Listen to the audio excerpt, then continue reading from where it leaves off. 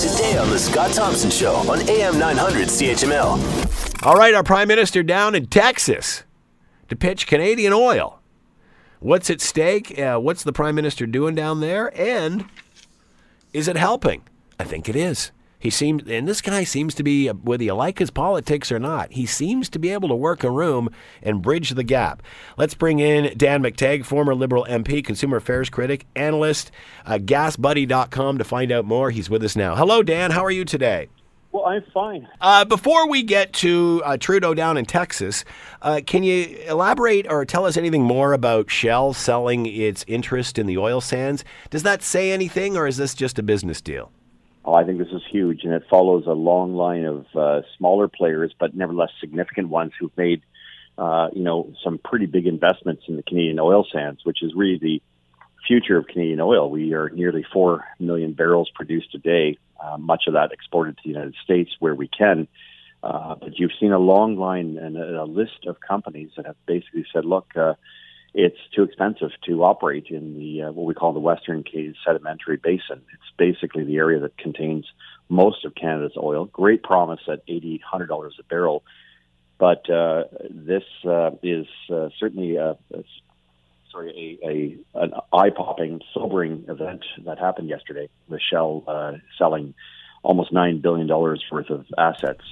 That's one of the companies that showed great promise in terms of making inroads and finding new ways to develop cleaner flows of energy. But all have now suggested that there is a very serious problem in Canada with investments, and as investors can pretty much go anywhere around the world, short of the Prime Minister intervening, there are some fundamental problems that we are going to be facing. And the departure or the sale of the assets is one thing, but the impact on jobs, economic activity, and paying down the debt and deficit in this country is something that I think looms far larger, and it's one of the main reasons why I think the Prime Minister had no choice but to head down to Texas and avert what could be a very damaging economic outcome. So by going to Texas, that's how he intervenes? That's how he helps things?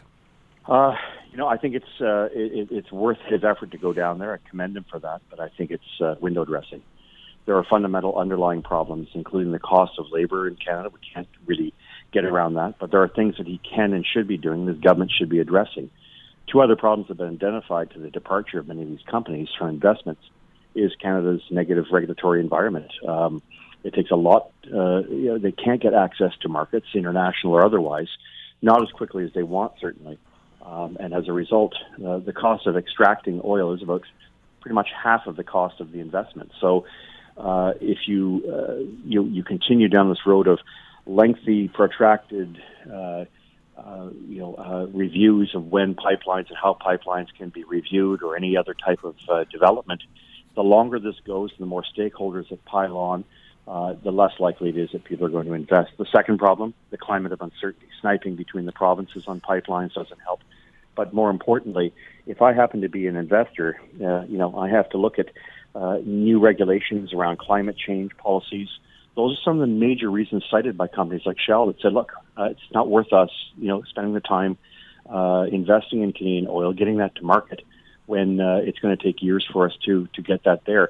I would have hoped that the Prime Minister is as busy working on getting those kind of things resolved in order to continue to serve as a force of attraction as opposed to going down there and trying to sell them something that from an investor's point of view doesn't work. And give an example. He was in Texas.